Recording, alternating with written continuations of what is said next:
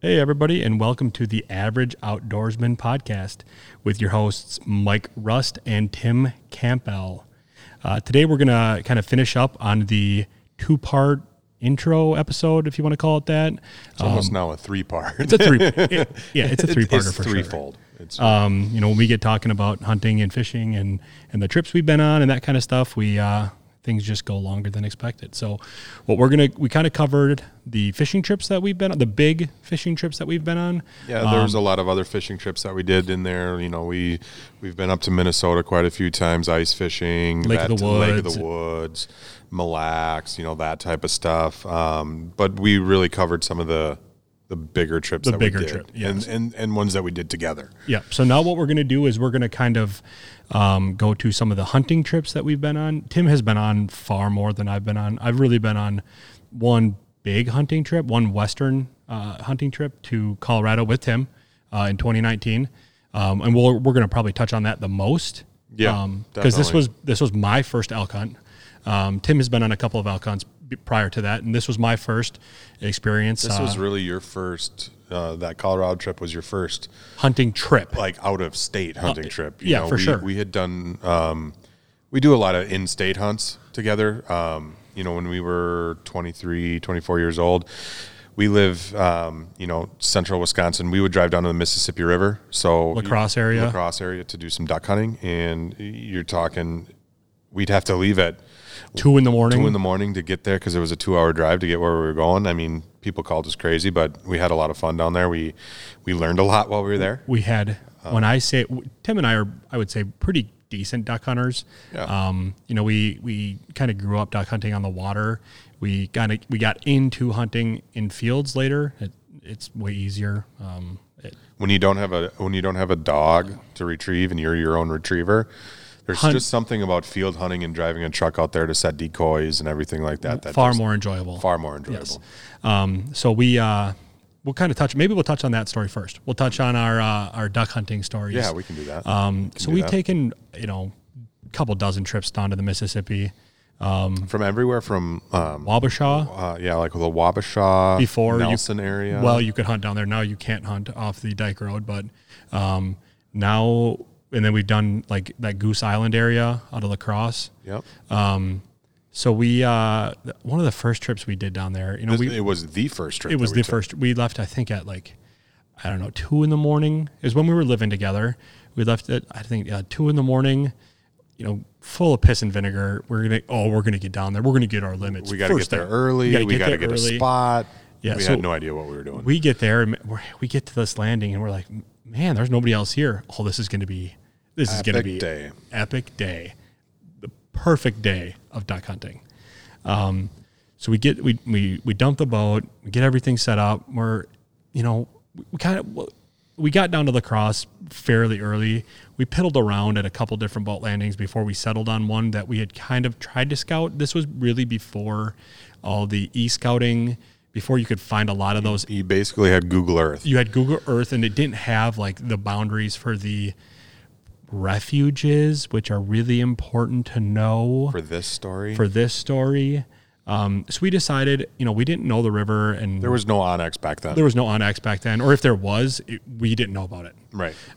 So we got down there super early. We got to the landing, and we're like, okay, let's maybe just take a quick hour nap so we're not super tired. We'll get out there kind of as the sun's coming up, so we don't hit something. We don't hit a deadhead. We don't ruin the boat. It's interesting water to navigate down there because it's a lot of backwater. You're hunting the Mississippi River, but you're hunting like I said, the backwater of the Mississippi. So it's not like you're cruising down and going through a big section of river. You're really navigating stumps these little fingers and inlets that are. I mean, it's a maze. It's an absolute maze. So we dump the boat maybe 15, 20 minutes before sunup. And sunup that time of year is fairly early. So we still have to go in with a light, but you can just kind of see the sun coming up on the horizon. So we're driving around. And we're still there is nobody here. There's nobody this here. Is supposed to be the spot. The spot. Everything we had read on forums and stuff was, get there early. There's going to be a bunch of boats, airboats, and all these big guides and stuff. So we're like, man, this is like, This is going to be awesome. This is gonna be awesome. So we're out there driving around for a while, trying to pick out our spot. Like any duck hunter that has ever experienced new water, every spot looks like it's going to be the best spot and simultaneously the worst spot you've ever hunted. You're going to second guess yourself on everything you do. So we get set up in a spot. It's kind of in a backwater with kind of a mud beach to it, but there's a couple like dips in there where we think we can kind of pull the boat back behind and almost sit on land and put our decoy spread out. So we're doing that, and we're seeing like a lot of like as the sun comes up and we're kind of getting everything set up, and we're seeing like recreational people, like Canoes. And I mean, this was early September, so it was still... It was chilly, but not cold. Yeah, it was mild. For Wisconsin, it was mild. We start to see like a lot of recreational people. So I'm like, Tim... Something's not right. Something's not right. I mean, we're supposed to be in the best duck hunting spot with a lot of boats around us, a lot of people, and there's nobody. And there's just like recreational people. So I'm like, man, I think we should go back to the landing, regroup, and kind of get set up for midday, and then at least be set up for the evening part. Be set up for the... Yeah, we, like you said, we were in college. We were living together. We had a day to burn. We had a couple days to burn. We were going to do it. It was a Saturday and a Sunday. We were going to fish. We were going to hunt both days, go back home to Eau Claire, and then come back down the next day and kind of with things that we had learned. So as we're leaving, we're like, there's a lot of these white signs around. So Tim's like, pull up to one. Let's see what it is. We had driven into the refuge. National Wildlife Refuge. And almost made the biggest mistake of our hunting careers. It would have been bad. We're thankful for those canoers that came by, and we're like, there's just something not right here. And it was one of those gut feelings that you have. It's just something isn't right. And we did the smart thing. Instead of throwing decoys and blasting ducks, we really gut feeling. Like I said, it was just a gut feeling. We pulled out. We decided to go regroup. Maybe we were in the wrong spot, whatever. Well, yeah, turns out we were in the wrong spot. And it was... we picked the wrong landing. And, the fortunate turn of events is we did not see any ducks, which thank God we did not. Because who knows what would have happened if we had seen pods of ducks landing all around us. We could have just got up and moved to the next spot. Yeah, I mean, I'm just thankful that we had a gut feeling that told us that something wasn't right, and that it wasn't the best hunting spot we'd ever set up in. I'm happy we chose the wrong spot in the refuge exactly. to try to peek around at. But so we get back out to the boat landing. There's no signs at that boat landing in particular. There was nothing indicating. That's one of the reasons why we picked that boat landing, because it was kind of small, tucked away. We thought, okay, some of the crowd, is going to use some of the bigger boat landings around. So let's take this little one. It's kind of off the beaten path. It's our first trip out. We don't want to bug those duck hunters that are going super, super early, because this is our first trip. We're trying to navigate. So let's take this boat landing. Yep. There was nothing at the landing that said that that you were entering refuge water. There was no really clear signs on when you exited the boat landing. It was once you got out there, they were posted up. If you've ever been in the refuge, fishing on the Mississippi or what have you, but they kind of post them close to the water, close to the shore edge, like in the islands and stuff. But make a long story short, we almost set up in the refuge. We did not. We turned around, went back to the landing, regrouped, went to a different landing. Found the crowd. We found all the other hunters. We set up there, and then I think that day we didn't really... That was an evening. That ended up turning into like a mid-afternoon to evening hunt, just with all the, wrong turns that we had made before that. We got stuck a couple times in some... We had... gotten out, gotten back in, and there was another airboat coming in, I'm assuming to hunt the afternoon, with some clients. It was a guide. And we kind of told him what happened. He's like, yeah, it can happen, if you're first time down here. So he's like, kind of pointed us to an area. He's like, I'm going to go back further. You won't be able to get where I'm going. Just kind of go over in that area. He said, you may see some ducks, you may not. You're not quite far enough back, and you won't be able to get far enough back with your boat. Yeah, if you can picture this in your head, we're at a boat landing with, there's got to be almost 20 boats. 20 boats parked already. Already parked. 5 more ready to get in. They're they're either airboats or they have mud motors on them. Yep. And if you don't know what a mud motor is, it's a motor. It's like a long tail motor that it helps you ride on the surface of the water. So it's designed to go anywhere. It's designed to go anywhere. You can run in about 2 inches of water. You can run a flat bottom boat in about 2 inches of water. So they're really meant to go anywhere.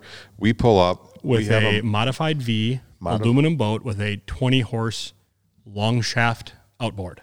Yeah. So not really designed to do what we're doing. But we were going to try to make it work. We were going to, that's all we had. It's all we had. And it was, we had paddles if we needed them. Yep. That day didn't turn out. We didn't shoot anything that day, but it was a huge learning experience. We ended up going and buying getting a map from, I think that boat landing. It was either the boat landing or a sports shop. A sports shop. Gas station. Yeah. They had a map with refuge lines on it. Something we should have done from the beginning, looking back. It's one of those things where you get into a situation, you don't know what you don't know. Yeah. So we came back the next day, got there super early again, found all the crowds. We luckily got in about a half an hour before all the other boats showed up. So we were actually the first boat there again. Got set up kind of where we saw some people come from that evening before. The weather had turned. Got nasty. It was getting cold. It dropped by about 30 degrees from one day to the next. And we had a really good day. I mean, we didn't shoot a whole bunch, but it was a day that I'll never forget. A lot of birds. We shot a fair amount of times. We were able to harvest a few. We weren't getting close to our limit or anything like that. But yeah, it was an amazing day. Yeah, it was just a really cool experience. We've been back down to the Mississippi River a couple times, but we've gone out of the Wabasha Dike Road between Wabasha and Nelson. Nelson, yep. We've hunted out of there a couple times, not recently, but like we said before, it's been a lot of field hunting recently. Yep. And then we've actually found, if we're going water hunting, we've found some pretty good spots around where we are to sneak into other riverways. There's not you'll see another boat here and there, but you won't see like what you do down in the Mississippi. So we've somewhat steered away from there. It's an awesome place. If you've never done it, I suggest it because you are still hunting very close to the refuge. And hopefully not in the refuge like we happened to do them one morning, but the abundance of waterfowl and just marine life that you see down there is really, really cool. Yeah, it's a body of water that if you've never been on, definitely go try it. Do your research, talk to people, get on forums. And now with OnX and digital mapping, it makes that incredibly easy to do. You can definitely get on and do some e-scouting and find out almost exactly where the boundaries are to all that stuff. All that stuff's available to you now. So definitely go check out whatever app or software you use. There's a couple out there now, but we've used OnX. That's just what we've always used. It's been good to us. So I guess we'll kind of get out to I think we could stay on the duck hunting topic if we're already there. So Tim's done a couple of trips out to the western states, west of Wisconsin. Kind of lead you into the next trip that Tim did with a couple of buddies. Right around the same time that Mike and I were doing a lot of duck hunting, I had a couple buddies who were into it a little bit. They would come with us every once in a while, but they weren't into it like Mike and I were. But these are guys that also like to go to the local DU banquets or Whitetails Unlimited banquet or whatever it may be. And they happened to go and they won a trip out to North Dakota to an outfit that you could either duck hunt or you could pheasant hunt. And they chose to go duck hunting. They called me as soon as they won and said, "Hey, would you like to go?" I'm thinking that they invited me because I did the most duck hunting out of the people that they really knew. Out of those three people, you were the only one that had ever used a duck call. Correct. And the only one that I think had ever shot a duck. Benedict has. Yeah, Benedict has shot. And Salter came with us a couple times. Yeah, he's a very good duck retriever. He's a good guy to have in the boat. He's a good guy to have in the boat. Yeah. Good guy to have in Luke's the a good hunter. Luke Salter's a very, very good hunter. But we went out. And I didn't know very much about this trip and what was going on. They basically just gave me the date and the time to go. So we ended up actually going. When you think of North Dakota duck hunting, I was really fired up. And because you know what can happen out there, there's a good chance that you're going to see a ton of birds if you hit it right. Usually to hit it right, you have to go migration, which is usually early to mid-November. We decided to go the last weekend of September and last weekend into the first part of October, I should say. And one of the definitely not the prime time. We had a blast. It was definitely not the prime time. We got out there. We brought layout blinds. We brought a trailer. I mean, we were loaded with everything that we needed for water and for field hunting, hoping that we could do some field hunting. Well, we got out there and it was thousands and thousands and thousands of acres of standing corn. So there was no way that we were going to be able to utilize our layout blinds or anything like that. So we as we were driving out the whole time, I'm just thinking, okay, we're going to have to make this work water hunting. We brought our water decoys. We brought our no boat waders, no boat, no nothing, kayak, no kayak, no nothing. We had a dog at the time. But I'm just thinking, okay, this is going to be a little bit more difficult. It is what it is. We'll try to make it work. So we pull in to the outfitter, and they basically just gave us the keys to the kingdom. They gave us this place was run out of they had a main lodge that had a kitchen and like a pool table and some areas where, a couch and a little bar, everything like that. But where we stayed is they basically had a small motel connected to that. So we get there, we meet this guy who is 27 years old. He basically just gives us the keys and says, yeah, you can kind of hunt over here and over here. And that's about it. He doesn't really give us any direction. So we're kind of stuck. It was one of those trips where you're just like, okay, I guess this is going to be this. We're here. This just turned into a do-it-yourself hunt. And so we get moved into the little motels that we were getting into and, made lunch or whatever, because we showed up at a pretty good time. And I said, guys, before we even pick up the shotguns, let's just cruise around in the truck and use the binoculars and just scout and just see what we can see. He gave us some areas to try, go from there. Well, it turns out half the area that he gave us to try was all private land. And out there in North Dakota, if it's posted, you can't hunt it. But if it's unposted, you can hunt it. So luckily, we were able to find a couple fields that had field ponds in them that were just full of ducks that were unposted. So that's what we ended up hunting a lot of out there, were these field ponds. We made it work.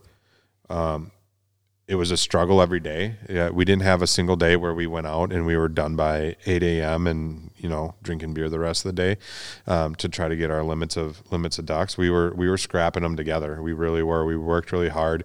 We ended up knocking on more doors of farmers to ask if we could hunt their field ponds than I ever thought we would with a guided, quote unquote guided hunt. It turned out to not be as guided as they said, but we had a lot of fun. We had we were fairly safe the entire time. We had one little incident. We were hunting this pond that was actually in the shape of an hourglass. So it was big on two ends, skinny in the middle. And it was from one end to the other, it was probably only 100 yards, maybe a little bit bigger. It wasn't huge. One of my buddies that was with wasn't necessarily the biggest hunter. He had done it in the past. He'd used a shotgun. He had shot trap with us and things like that, but he just wasn't. He was new to the waterfowling aspect of it, and so we were sitting in this hourglass, and we had a bunch of ducks come in, and we all kind of had. We were sitting on either end of the hourglass, and we we had the area that we could shoot. We knew where everybody was standing. We knew everything. And I was hunting with Kyle, and the two Lukes were hunting on the other end. And we shot a couple birds. Kyle and I shot a couple birds out of the air. One landed, and we needed to do a ground swat. I mean, to finish the bird, we needed to do a ground swat. Kyle decided to take it upon himself to do that ground swat. Well, he wasn't paying attention quite as much as he should be, and he skipped a few shotgun pellets to the other side of the pond and actually hit my buddy in the chest who was wearing waders, and these pellets were basically, they just bounced off of him. He didn't get hurt by any means, but we kind of had a little bit of fun with that because he was yelling from the other end of the pond, "He shot me, he shot me, he shot me." Obviously nothing. Words you never want to hear while so, hunting. So we freaked out. Kyle and I freaked out, like, what happened? And he was basically kidding with us. He caught a couple small pellets that bounced off the chest. It's, you think back on it at the time, it wasn't funny, and there was a lot to be learned there. But thankfully it's something that we can look back and kind of laugh about now. And our buddy that did that, he learned his lesson, and it was a pretty safe trip from there. And he still gets a hard time for it, to this day. But yeah, it was a rough trip. It was it wasn't one of those. Wasn't it super windy? Super windy. Yes, thank you for bringing that up. It was extremely windy. I mean, North Dakota is known to just be windy, but we were hunting 40 to 50 mile an hour winds, and it was rough. Huge leads. Yeah, huge leads. I was shooting birds ask the guys that went on that trip. I'm the most experienced duck hunter out of those guys. I was hitting the least amount of birds. It was just bad, and the other guys were able to get on them. For the longest time, I could not figure out my leads, and eventually I did. And we were talking, depending on the direction that they're coming, almost 10-foot leads, which is crazy to think about. Even more than 10-foot leads. Yeah. It was crazy. But we had a ton of fun. We went into it thinking it was going to be a little bit more than what it was, but we made the best out of it. They had a little cleaning shack there that we were able to use basically a professional style kitchen the entire time we were there. We just had everything to ourselves. Made it fun. And looking back, this outfit, they were great people, but they really focused on pheasant hunters. Note to self.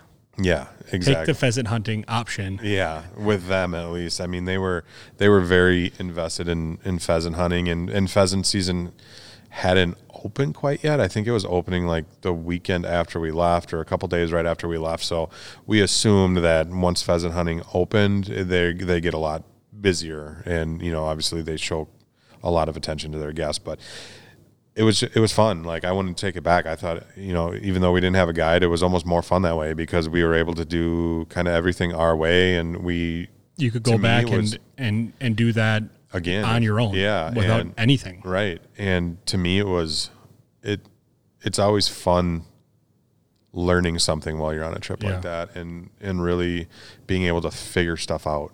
And we did. And we, the first day we didn't get a limit.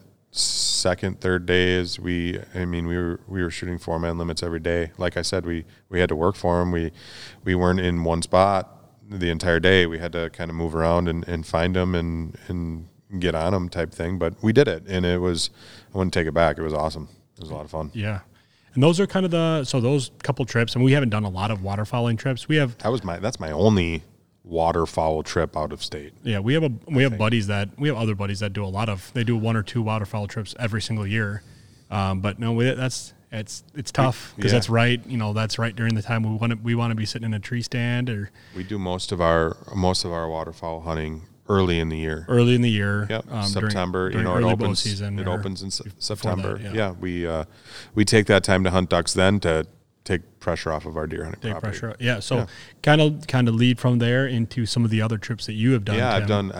I've been very fortunate. I've been a lot of places around the country. I've been to Arizona. I've been to Colorado a few times. I've been, obviously, the North Dakota trip. I've been to Alaska 4 times on hunting and fishing trips. So that Alaska is probably one of my favorite destinations. Like I said, I've been there twice for just fishing trips, and then I have been there another 2 times. I've done 2 caribou hunts, and we fished salmon at the same time we were there.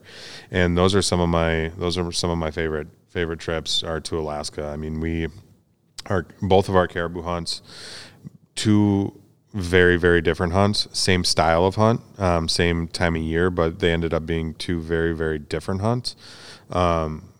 The first year that we went, it was my dad and I, a couple of his buddies, and we were flowing into the middle of the tundra on bush. Actually, we were on a float plane. He landed us on it's not even a lake. It was a pothole. I mean, it was small. But he got us down. We set up camp, and he flew out of there and said, see you in a week. And so we set up camp, and we were on a do-it-yourself caribou hunt, which is a lot of fun. If you're into the caribou like we were on that first trip, it can be a ton of fun. And we lucked out, and we were in the caribou that first trip. I was lucky enough to harvest 2 myself.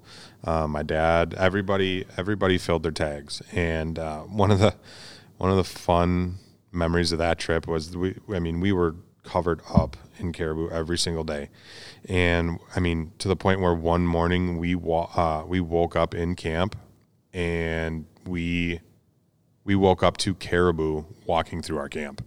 I opened my door, and there was caribou, I mean, no more than 30 yards from us. And it was a heck of an experience. We had one of the guys, a different morning, we had one of the guys was able to shoot a caribou right from his tent. We had a big bull come by at about 150 yards one morning, and he had been hunting pretty hard the days prior, and we had one walk through, not through camp at this point, but he was, like I said, 150, 200 yards away, and he was able to harvest that bull, and it really made for a nice pack out. It really did. But we ran into bears. We did everything up there. So that I think I was 16 on that trip, and that was an eye-opening experience. That first trip to Alaska, it was eye-opening. I was pretty young and dumb and very naive about things, and you get there and you get left in the middle of the tundra, and there is literally nothing around you except for caribou and grizzly bears. It's eye-opening, and luckily we didn't have any incidents with any bears or anything on that trip, and it all in all, it was a great trip. We went back after we all tagged out. We did have a satellite phone, so we were able to get a flight back early back to our base camp. So the float plane came and picked us up and brought us back. And when we got back, we spent a couple days salmon fishing and did that whole thing. So that was my first hunting experience in Alaska, and it was awesome. I ended up going back 2 years later, and this trip was another caribou trip. And this time it was with my dad and I and some buddies and our dads. We were graduating high school that time, and it was kind of our graduation trip. End of the year, congratulations, you graduated. We're going to take you to Alaska. So that trip was an experience all by itself too. Like I said, just a completely different experience. The hunting was a lot harder. We didn't see near as many animals. The weather was not as nice. I mean, the first trip I went, the weather was in the 70s almost every day, which was great for, being able to walk around and being comfortable. It was hard to keep the meat fresh. We did have a little bit of loss, but it turned out not to be too bad. Second trip, we had some nice days, but we also had some really pretty nasty days. But that trip, like I said, hunting was a lot harder. Finding the animals was a lot harder. Did a lot more hiking and a lot more glassing. We were still pretty successful. Not everybody filled their tag. I did not fill my tag that trip. I was hunting with one of my buddies and had the opportunity to harvest a nice one, but I let him let him take it because he had never killed one before, so I didn't want to be greedy. But yeah, we got into that one. We had a lot more run-ins with bears on that trip. We had a grizzly no more than 50 yards from our camp one morning when we woke up, just kind of checking us out. And then he came back the next day, and he was farther away at that point. He was probably 100, 150 yards away, but we ended up scaring him off. He never came back. I was hunting when I went out with one of my friends. We had to hike up a mountain. We could glass the top of a mountain from our camp, and we saw some really nice caribou go by on that mountain. So my friend and I, 18 years old, we said, hey, we can do that. Let's go. So we went up there. We made it to the top of that mountain. How far away was that? It was a long ways. I mean, we could still see it. We could see the mountain and the caribou through a spotting scope. But it was pretty flat and it was flat, so you could see a long way. Several miles. It was several miles. It was a clear day. It was a long ways away. I think by the time we ended up getting back, going there and back, I think we had 14 miles in. So it was probably close to 7-8 miles each way. Yeah. If I remember correctly. It was a long ways. And I remember if you've ever been in Alaska and you look out across the tundra and you see a mountain, it's like, oh, that's not that far away. But then you try to walk across the tundra and it's not as sure footing as you think. And then it's like, holy cow, this takes forever. This is way longer than 1 mile. This is like 7 miles. So that definitely happened to us that day. It's like seeing Denali from Anchorage and being like, we can see it. It's not that far. Yeah, and then you drive there, 7 hours. Exactly. And you finally get there. You're like, maybe that was a little further away than I thought. Than we thought. Yeah. Yeah. And so we ended up doing it. We got to the top of the mountain, walking through the nastiest like alder thicket that I've ever been through in my life. It was terrible. And we got to the other side. There was still snow on top of the mountain, which was really, really cool.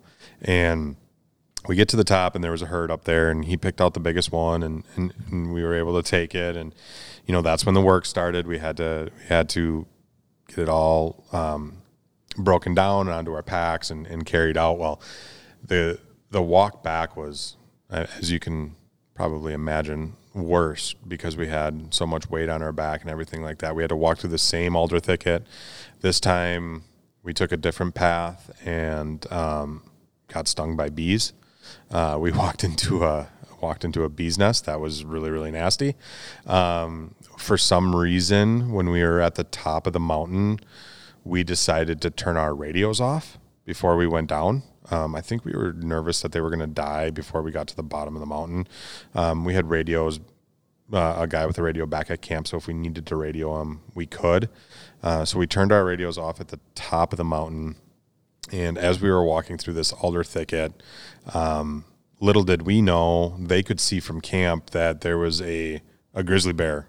I don't want to say closing in on us. I don't think he was coming after us by any means. Interested. He was interested and he was close.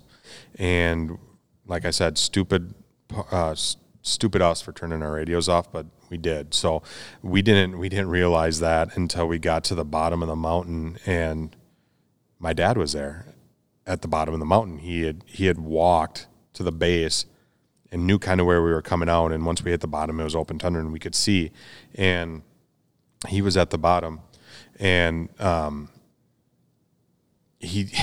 the reason he walked over is because he was nervous about that bear. And he's like, do you understand why haven't you guys had your radio on? What's going on? And we're like, well, we shut it off. We didn't want it to die. He's like, well, should have had it on because there was a bear very, very close to you and very, very interested in you. And so luckily we escaped there with no incident, had a long walk back to camp, but it's just another one of those learning experiences when you're 18 years old. You don't know what you don't know. And we thought it was a good idea at the time to shut that radio off for a little while, maybe conserve some battery life. And turns out, it could have ended poorly. Could have ended really bad. Yeah. So you live, you learn. Luckily we walked away from that one pretty unscathed. Yeah. So that was Alaska trip number 2. Yep, and that's the last one you've been on. That's my last hunting trip that I've been on. Yeah, hoping to get back there here in the next couple of years to do a couple different things, but we'll see how that goes. But yeah, that was my last one, and that was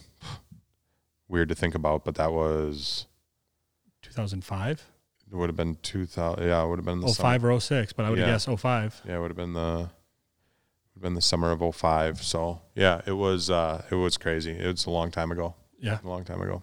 Then we'll kind of lead into the next trip the only hunting trip that I've done out of state, and that was my first elk trip. Tim's. That was my third trip. Yep. So we went to Southern Colorado, San Juan Mountains, DIY, over the counter tag archery hunt, late September. It was the last 10 days of the season. Supposed to be the last 10 days of the season. Ended up being the last 7 days of the season. Yep. Yeah, I mean, we planned for a really, really long time. Tim had been to this spot the 2 previous times that he had gone. So he knew kind of where he wanted to go, where he had been, where he had seen bulls before. Lucky for Mike, I had it pre-scouted for him. That was perfect. It was ideal. So yeah, Tim's had a buddy that's gone there, a group of guys. Yeah, I've gone out there with a group of guys this was my third trip out there. And they had been out there several times. Yep. So we had a little inside information. We had some inside information. We planned for a very, very long time. We did a lot of e-scouting, spent a lot of time on the various apps and websites out there. This was 2019, so this wasn't too long ago. So no. Onyx was out there. Go Hunt. We utilized Go Hunt quite a bit. Even though I knew kind of the area that I wanted to be, it was always beneficial taking a look at that map and just picking other places. Hey, there might be an elk here. This looks like a good area that will hold them. So we weren't dead set on that space in Southern Colorado, but because we looked north, we looked west, and then I think we fell back on, if it's our first time, let's go. Those guys were going to be out there the same time we were. It'll be kind of nice to have some other people around just in case it's, my first time. So we decided to go where those other guys were, this other group of guys, and kind of have our camp set up together. We definitely got in shape. You think you are in decent shape, around here, you can hike 70 pounds on your back, walk around. Yeah, it's no problem. I can do it. It's the mountains. It's not that bad. I tell you what, whole different experience. I have a whole new appreciation for correct footwear. Yes. That turned my trip sour first afternoon. Yeah, we did 7 miles the first day. We did 7 miles the first day. So we hauled two quads out there in our trailer, and then we were going to use that same enclosed trailer as kind of our base camp. Brought a generator, brought a boot heater. The temperatures vary between mid-20s to 30s overnight, and then mid-70s during the day. So with rain is very prevalent. Snow is even possible. So we decided to bring the creature comforts for the first trip and not go too crazy. We were going to hopefully stay on the mountain a couple nights if we needed to. We planned for it. We hoped to do it. Yeah. So every day I brought food in my pack to make it for 2 days in case if we got all that stuff. Not if we got stranded or anything up there, but if we got on elk and we were a ways from camp, we could stay to be on elk right away in the morning. Yeah, we didn't have to leave. We didn't have to leave if we didn't want to. So that was the plan going. That was the plan. So we had kind of we left on like a Wednesday, we left at 10 a.m., drove through the night. It was about 21-hour drive. We drove straight. Stopped a couple places to eat or whatever and pick up some last minute supplies. Drove straight there, got there at about, I think we got there at 8 a.m. 7:30 or 8. Yeah. Yeah. We're like, okay, man, we're going to take a couple hours nap. We've been driving all night. We get our cot set up in the back of that thing. Get kind of unloaded. Get table set up, everything like that. And it's like, we're exhausted. We lay down. I'm laying in bed. Tim's laying in bed, and after about 45 minutes, I look over at Tim. I was like, I'm not gonna be able to sleep. Are you gonna be able to sleep? He goes, no, I want to be on that mountain. So we're kind of like, okay, well, this is it. We're here to hunt. There's no point in sleeping Staying here. So we pack up our stuff and put all of our gear on. Yep. We decided to go in a spot that Tim hadn't hunted as much. I knew very little about. Yeah, you can kind of go up the mountain or around, kind of take a 30-minute ATV ride around through a pass and then hunt another valley. So we decided to take the short ATV route and then just hike up the mountain. And it was for the first day, it was probably the hardest hiking we did the whole trip, I would say. I think that was the hardest hiking we did. We did 7 miles that first evening. And I had bought new boots that year, and I'd probably put 15 miles on them, 20 miles on them, breaking them in. So they were well broken in, but they were broken in Wisconsin. Like, they were not broken in for the mountains. And I got really bad blisters that first day. I mean, like 2-inch by 2-inch, heels ripped apart. And when they say that blisters can ruin a trip, they can ruin a trip fast. You forgot to touch on the most exciting part of that day, first day. We called in another group of hunters. Oh yeah, we did. So we had another group of hunters from Texas across kind of the forest road from us. Where we were camping. They had set up camp. Their base camp fairly close to us as well. They got in there about the same time we did.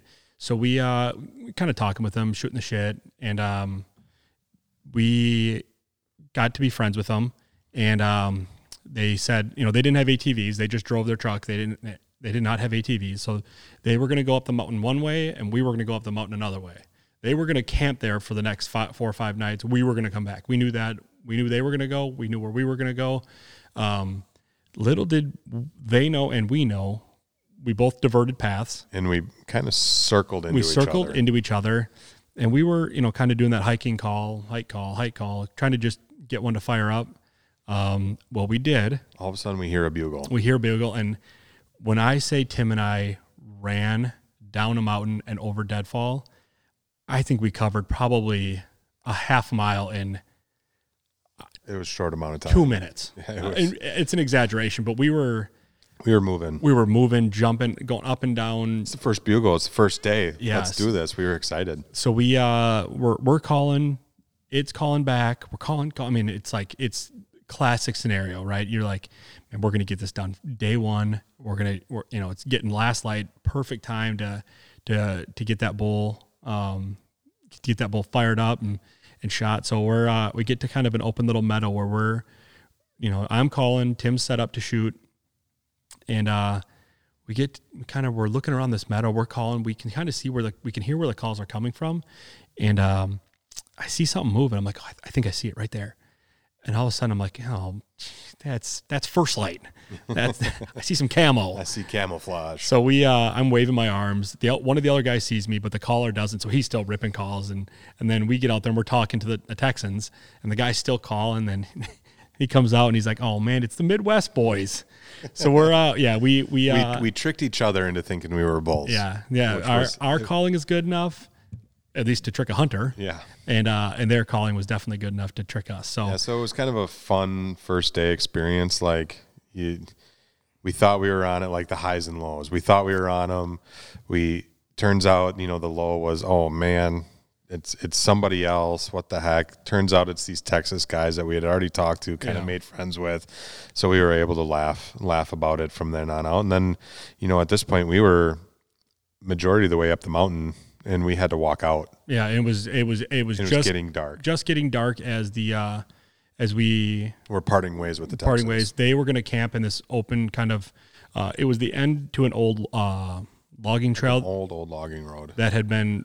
Reason it was cut off. It was cut off by a washout. So, the 2-track was gone. You could just kind of see where it used to be. So they were going to set up there. We walked. We were going back to our base camp because we used day one kind of exploratory. We said, hey, let's go this way. If we get into something, we know we should come back here. If not, let's try another section of this other section of the mountain that I'm a little bit more familiar with. And so we ended up walking down back to camp, and that was day one. And that's when Mike realized that he had his blisters. I knew part of the way up that something wasn't right. Get back to camp, get my boots off, and my socks are filled with blood. I have blood in my boots. I knew that this was going to be a really rough trip. I've had blisters before on doing other things. I knew that this was not going to be an enjoyable trip. And I tell you what, it was not. I put some, that night I decided, well, I'm just going to, put Leukotape on, and I'm going to tape them, and I'm going to leave it on as long as I can. I let them air out that night, I should say. I let them air out to try to see if I could get a little bit of healing. A little bit of healing. A little bit of a scab. No, nothing. It didn't do anything. Got some Leukotape on the next morning as we were getting ready, and every single step was painful. It made for a really, really rough trip the rest of the time. We were supposed to be out there for another 9 days. Man, I tell you what, that the pain from just having those blisters, and the place where we were in Colorado, there was more than 10 feet of flat ground. So you're either hiking up or hiking down the entire time. And every step uphill was like somebody stabbed a knife into the back of my heel. It got better after the couple of days where the pain just kind of, you just get used to it. It was just there. It was that numbing pain in the back of your mind. Yeah, but it takes you out of it a little bit. Mentally tests you a little bit. For sure. Yeah, I mean, I learned something from that, Leukotape immediately and just leave it on the entire time, and don't buy the right boots. Buy boots that I think I bought boots for out there. I think I bought boots that were maybe a little too wide, so I had a little foot play. So those boots will not be coming back with me when we go out, hopefully this year again. But yeah, it was a tough trip. The next couple of days we hiked around. We usually hiked in the morning for a while. We would get up at 5:30, drive around or drive to the spot where we wanted to be, park, and kind of walk to an area where Tim had seen a giant bull a couple years before. Yeah. So, not the first year that I went out there, but the second year that I went out there, with the guys. I was hunting by myself. I didn't have Mike with me. I was pretty much doing it solo, except for the fact that we would all kind of meet back at base camp at the end of the day. And I hunted a big 6x6 by the time I found him to when I left, I think I hunted him for 4 days straight. And I made a couple mistakes. Looking back, I think I could have, during that time of year when he was rutting, he was bugling, I nicknamed him Chuckles, because after every bugle there was a chuckle. And I think, with what I've learned now and read and just the research that I've done, I probably could have pushed him harder and gotten closer to him and just been all in all more aggressive with him. But that's where we based, I don't want to say we based our trip off of that spot, but that's one of the areas that we really, really wanted to try. That was kind of our go-to spot. We were going to go there.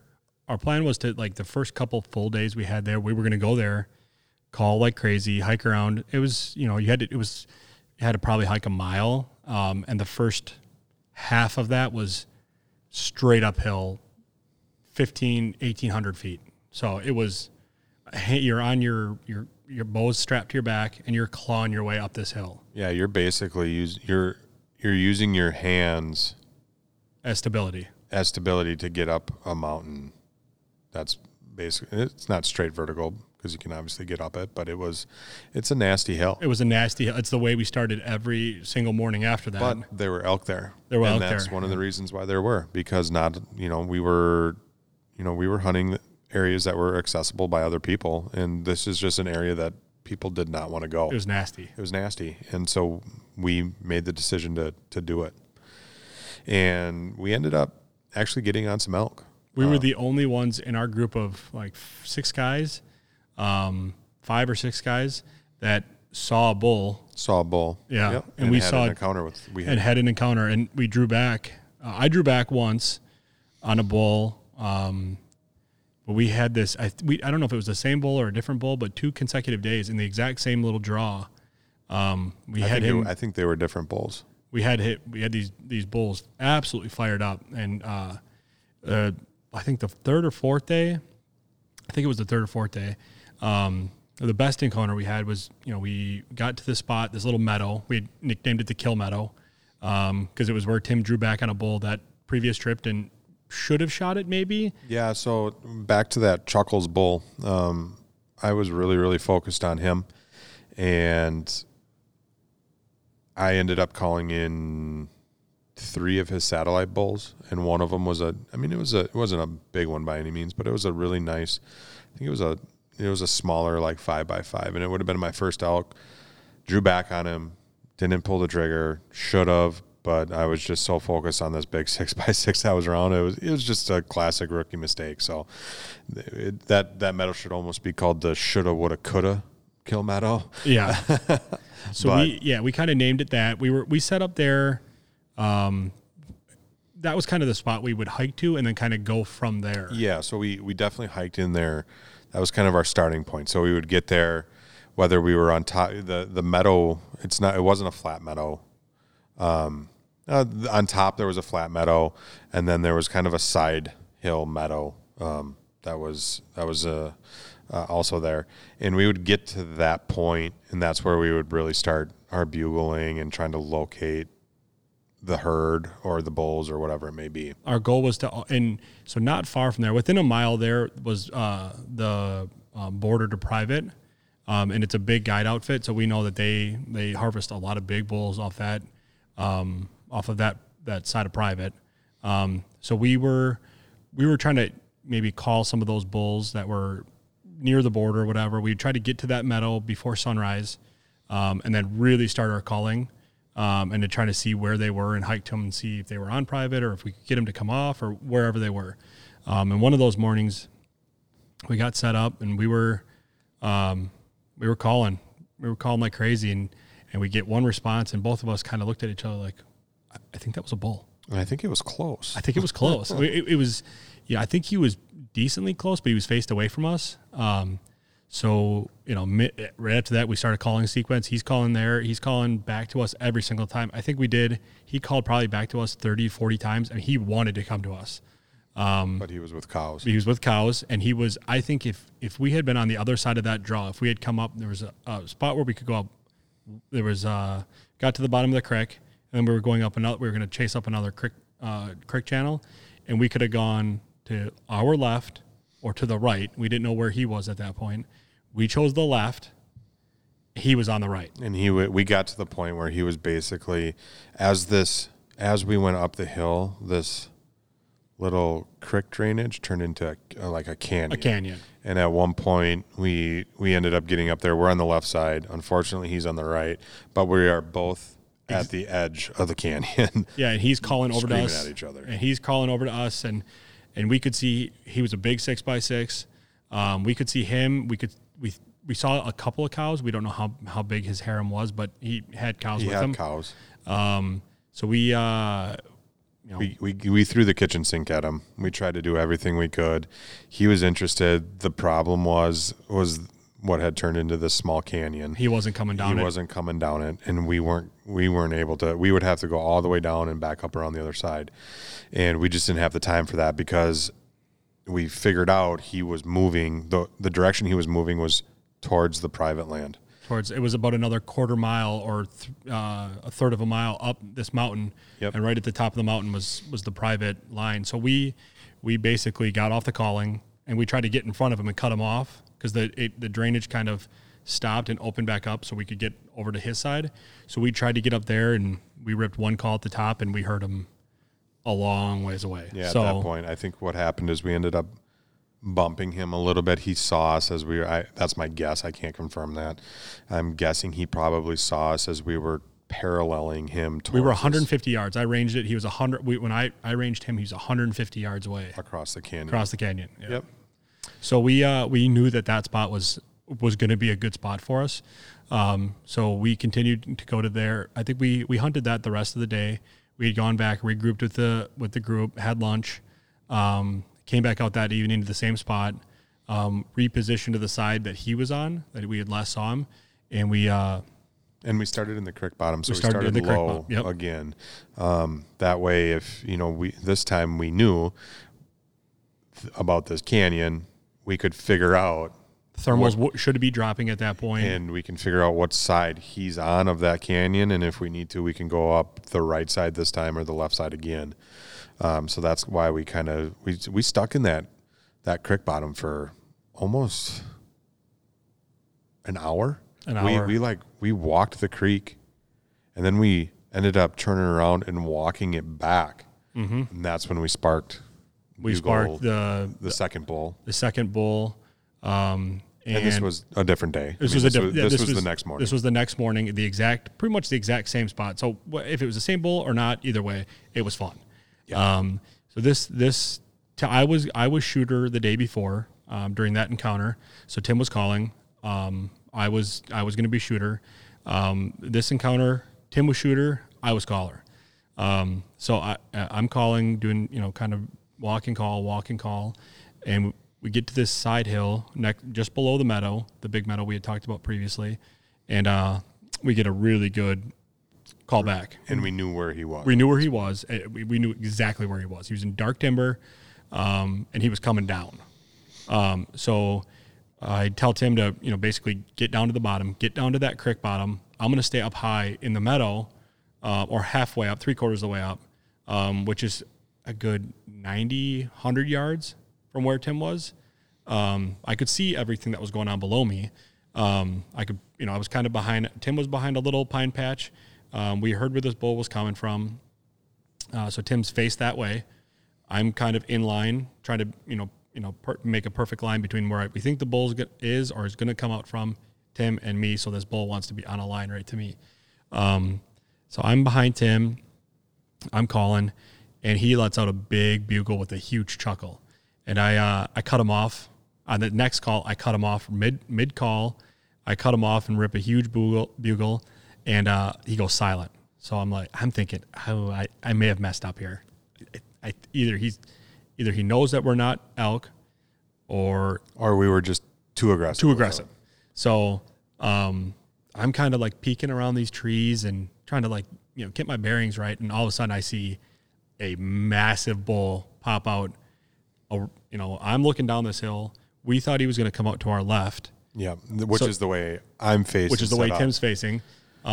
He's got pine patch kind of in front of him and behind him, and I see this bull had tried to get around us, get downwind of us, and he's big, and he is right there, 40 yards from Tim. Well within the wheelhouse. Well within range, and he's actually closer to me than I had planned. So he's 75, 80 yards from me. And so I'm doing everything I can quietly to get Tim's attention that there is a massive bull. Because at this point I don't see him. He had, like Mike said, he's quiet.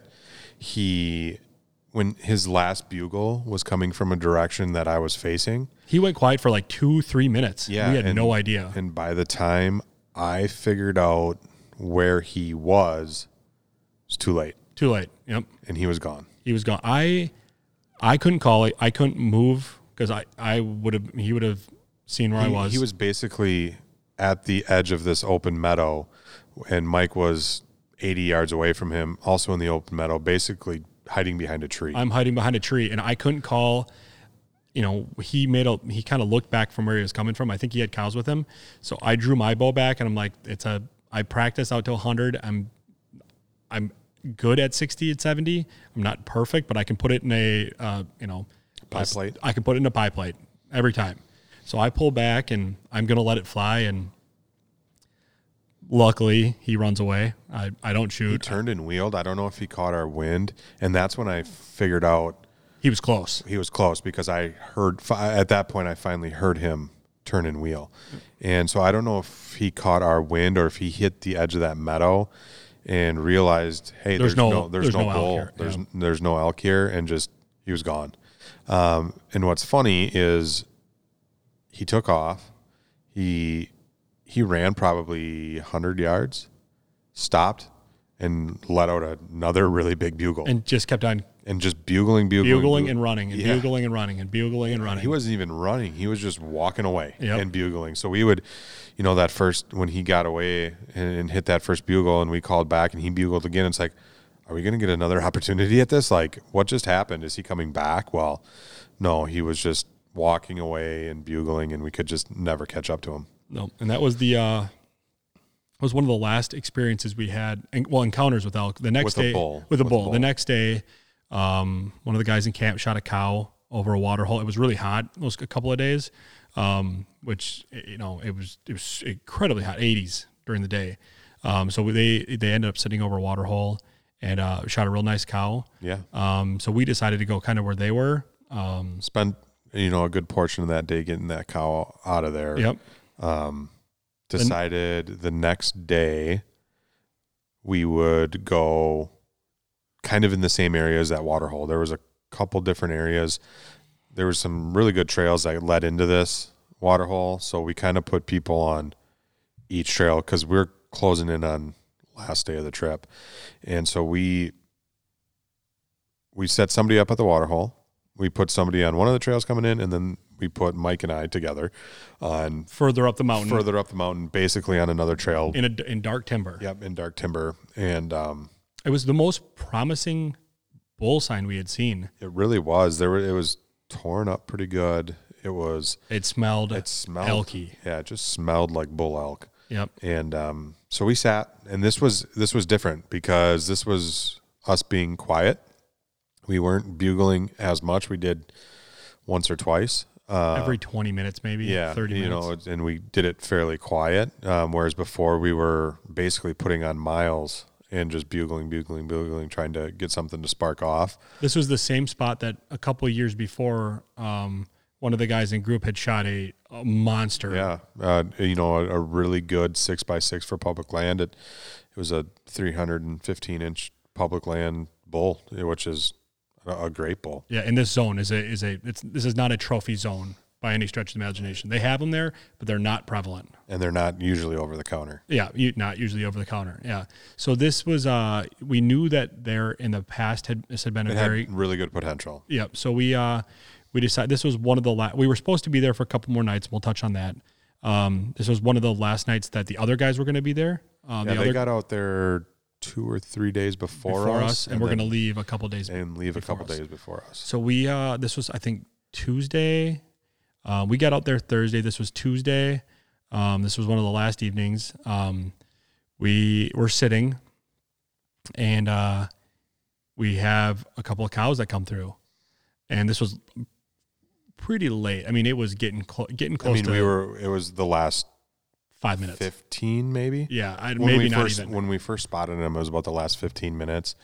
We had to, and they were probably 75 yards away, coming up the trail right at us, and we're sitting 30 yards off the trail. Yeah, and so we kind of had to decide, okay, are we going to sit here and just hopefully they get here in time for shooting light and it's not too dark by the time they walk by, or do we need to kind of make a play at them? Yeah. And what ended up happening, I told Mike we have to make a play at them. It is going to be, they were moving slow. They were feeding very slow. We just have to make a play. So I told him, I had the opportunity at the bull. It's your turn to go. And I stayed back and did the elk, and I just kind of did some mews, tried to sound like a few other cows in the area, and he kind of snuck down. And I tried to get below him, so I had the thermals in my favor. And try to get a shot. And I probably heard me. I mean, when I say I was running, I was sprinting downhill. He sounded like a herd of elk. I sounded like I knew I had probably 3 or 4 minutes left. Yeah. of what I would consider good shooting light. We probably would have had another 5 minutes, but ethically I would never shoot. Yeah. With that, I wouldn't shoot that late into legal shooting time, just because there's no point. I'm not going to take a shot that I'm not 100% on. So I get down and I drew back. I saw her and I thought she was going to walk right in an opening about 45, 50 yards away, and she turned and went straight uphill, and Never saw her again. Never saw her again. And that was our last experience with an elk on that with trip. elk on that trip. Yeah, we ended up, and we're going to touch on this probably on a different episode, but we ended up packing up and going home for reasons. And yeah, that was our real last experience. And so now it's kind of the planning phase again. Yeah. Yeah. We got some things in the works that we're putting in for a couple of states this year. We're gonna kind of shoot for the moon on one. It's everybody has the same equal chance. We're gonna shoot for the absolute best unit, 5% draw odds. See if it happens. If it does, great. If not, we'll do Colorado over the counter. That's kind of our plan, is go back maybe the same spot. I mean, we've had good experience there. There's a lot of area there that we wanted to explore, but we didn't because we got on these bulls right away. Right away is maybe not the right term, but we got on them fairly quick. I mean, when you're talking about that trip. So there's definitely some other areas in there that we'd like to try. And so we'll see. We'll see what ends up going. And, here's to getting out in 2021. Here's to drawing in big bull units. Yeah, absolutely. Hopefully. And if not, we'll make do and we'll make something work. Yeah. So in the upcoming episodes, we hope to have some people in to talk about ice fishing. I think the next episode, we're going to get two of our buddies in here, Bill and Jordan, to kind of do a 2020 year in review. We had a lot of fun things happen to us this year. It was a tough year for a lot of people. Tim's travel, we both work for a sales organization. We are normally flying on planes every other week. I was grounded. I never flew after February. I got back from a couple of trade shows. I have not flown since. I have not flown in 12 months. Yeah. And I again, usually I'm flying quite a bit, but I've flown a little bit more since Mike has. But yeah, it was an interesting year, and we're gonna touch on that. Like you said, have a couple guests in the studio who I think you guys will have fun listening to. We got some good stories planned. We had a lot of cool things happen this year. We had a lot of there was a few things that did not go our way. Did not go our way, and we're going to touch on those and have some fun. So. Yeah, stay tuned. There'll be more episodes to come. And again, like, rate, review, leave us a comment either on our Instagram post. We just put one up, or in the review section. If there's a topic that you'd like us to talk about, leave it on there and we'll definitely cover it. Yep. Follow us. It's at OBH Outdoors. On Instagram, Twitter and Facebook. Yep. All right. Sounds good, guys. Have a good one.